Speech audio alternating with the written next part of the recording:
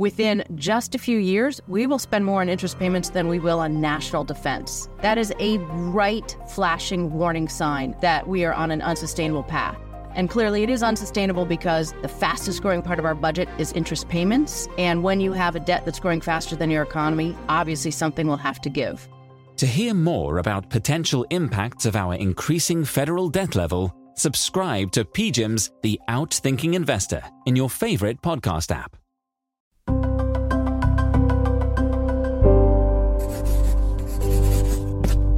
Pushkin. The U.S. economy in the third quarter grew 4.9%. That's inflation adjusted, and that is simply bonkers. After a year or more of everyone fretting about recession, we've gotten it not just wrong, but it's actually the total opposite. The economy is booming. Today on the show, we talk about the unstoppable engine behind it all, the U.S. consumer. This is Unhedged, the Markets and Finance show from the Financial Times and Pushkin. I am reporter Ethan Wu here in the New York studio, joined today by one Robert Armstrong, who's calling in from his mother's basement in Boston. In some sense, Ethan, in my head, I'm always in my mother's basement. That could be my problem, but today I'm actually there. Yes, the basement is a mentality, but today it's not. Rob, just first off, we have to just say, wow. Right? 5% growth. Did anyone think we were going to be a 5% growth in the third quarter of 2023?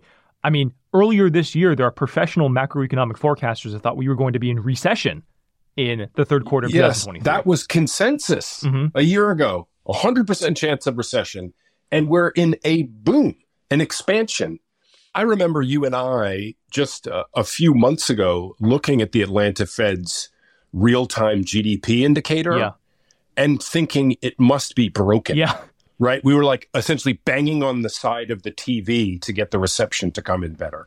But it was right. Yeah. The economy turns out to have been as strong as it appeared, and it appeared incredibly strong. Yes. Yes. There's just a huge amount to talk about here. To the credit of the econometricians at the Atlanta Fed, they got this exactly right. They said about 5% 2 months ago, and it was just about 5%. Now, of course, with any given quarterly GDP reading, there's going to be some anomalies, some idiosyncrasies, some stuff that will revert next quarter. But we got to talk about kind of the core of this expansion, something that's been true for some time now, which is the consumer. Real consumption in the third quarter grew 4%.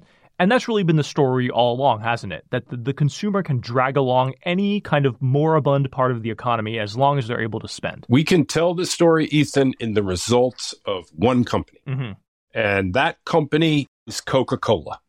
Every quarter, for 12 quarters now, they increase prices 5% from the year before. The consumer does not care. Yeah. Keeps drinking the bubbly sugar water like the price was exactly the same. It's what can they make Coca-Cola $10 for a can of Coca-Cola and we'll still drink it? I don't know. Where does this stop?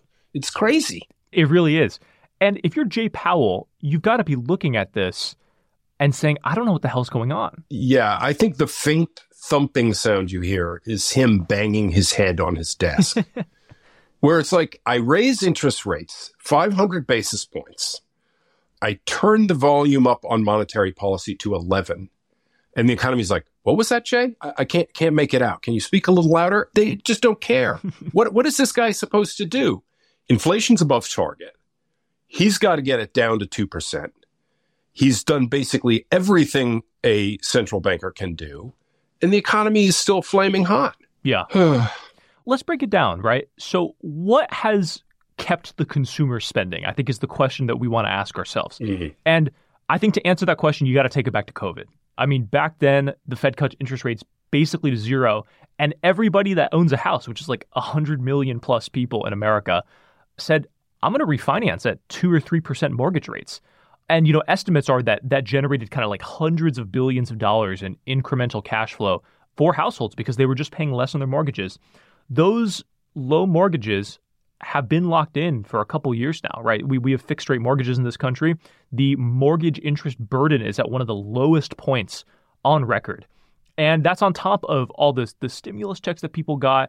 And just the fact that, no one's defaulting. We had incredibly low credit card delinquencies. Basically, everybody's household balance sheet was really excellent.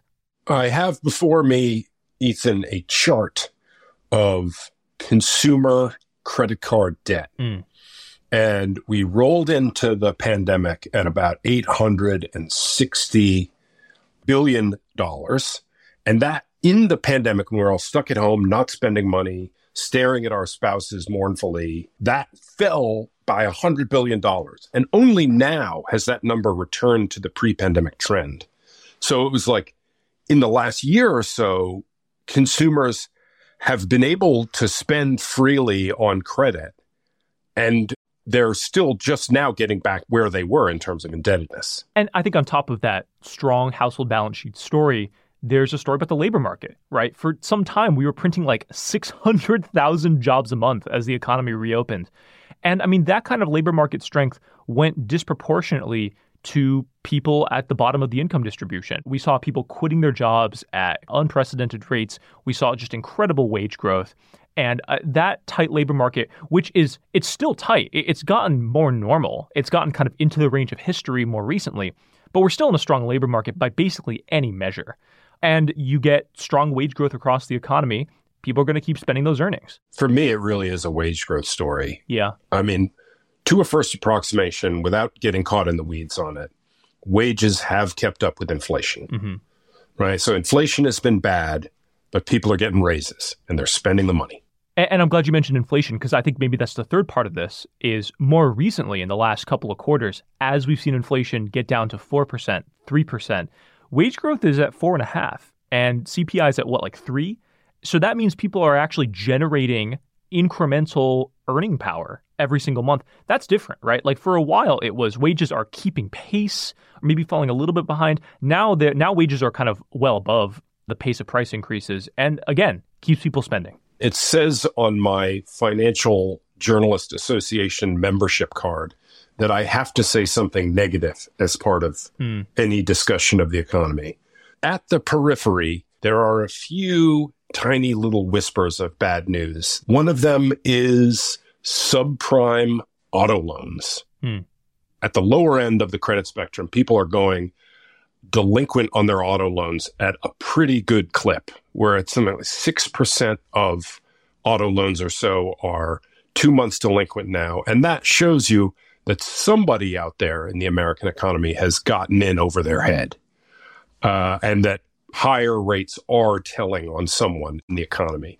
Similarly, the CEO of Citigroup, Jane Fraser, she has a huge credit card operation, and she used the word cracks. She said there are cracks in the lower end of the credit spectrum in terms of the quality of their credit card loans.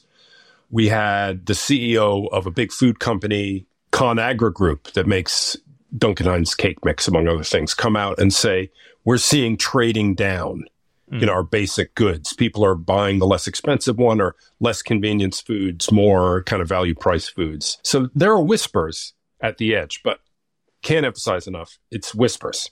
Absolutely. These are relatively minor cracks in the bigger picture, but I think it's crow eating time. We like to eat crow on the show. We got this wrong, Rob. I think we were both in the recession camp for some time. Absolutely. That was just wrong. Yeah. It's been a reckoning. I will say our crow eating, we have a lot of company. Plenty of crow to go around. At the crow you have restaurant. A crow. You have a crow. Dining at. Yeah.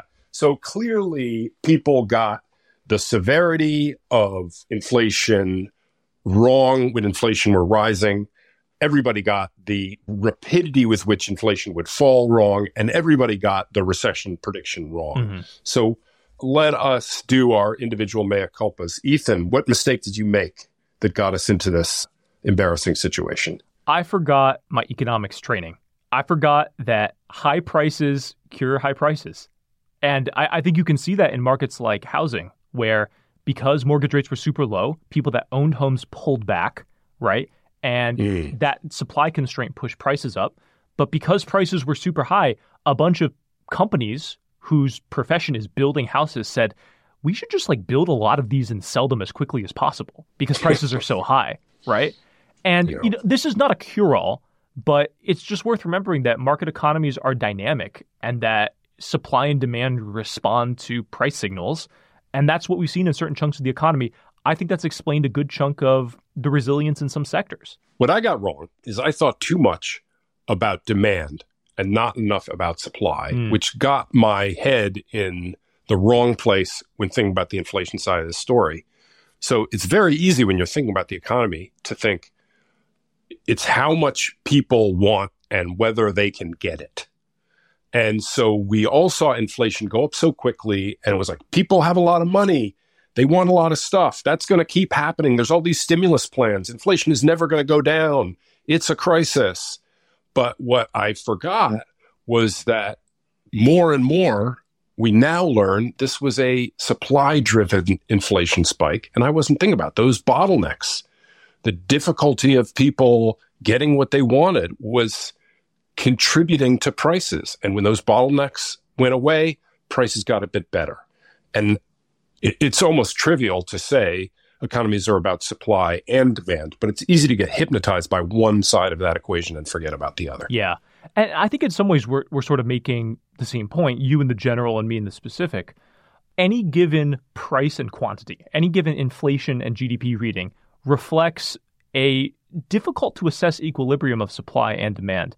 That's what makes the economy so hard to read. But I think, in past cycles, because supply disruptions have not been a major part of how the economy has chugged along, people have gotten used to thinking of fluctuations in demand. But this is a supply-driven world now, especially with kind of an increasing number of climate issues affecting global supply chains or deglobalization or whatever you want to talk about. Supply matters again. And we got to all learn how to think about that in a systematic way. It's not just us. It's the central banks too. It's all the smart people in the economics community are going to be thinking about how to think about supply for years to come. All right, Rob, thus concludes the crow eating segment of the show. Back in a moment with Long Short, where I'm going to talk about a different type of bird.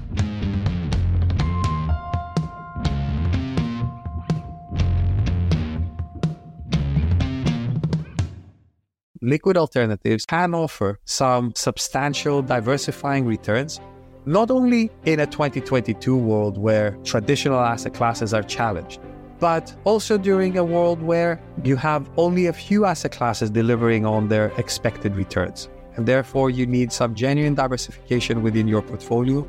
To hear more about managing risk in the face of uncertainty, subscribe to PGIM's The Outthinking Investor in your favorite podcast app. Welcome back. This is Long Short, that part of the show where we go long a thing that we love, short a thing that we hate. I promised a bird-related item, and here it is. I am short avian flu reaching the Antarctic. This is a story from The Guardian yesterday. There are cases of bird flu being detected in the region, which has never been there before. And scientists fear that penguins and seals have never been exposed to this type of disease before, and it's going to be truly catastrophic. That makes me really sad, man. I'm sorry to be a downer. That is terrible. We have to stop that from happening. We do. People respond to charismatic animals, and the penguin getting bird flu might be a way to get people to give a shit about what's going on in the Antarctic. Yeah, when it happens to the cute animal, then you can expect political action. That's right. Rob, are you long something? I'm going to be long Morgan Stanley and its new CEO, Ted Pick. One more time. Pick. There's a long-running drama about who James Gorman, who's done a great job with the company, who is going to succeed him. It's Ted Pick. I think Morgan Stanley is really well positioned. It's got a great brand. It has a well-balanced business between investment banking and trading and wealth management. Wealth management is where everybody wants to be. I think the run of good luck that this company has had is going to continue under Mr. Pick.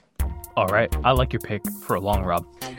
Okay, thanks for being here. We'll have you back soon, Rob. And listeners, we'll be back in your feed with another episode of Unhedged on Tuesday. Catch you then.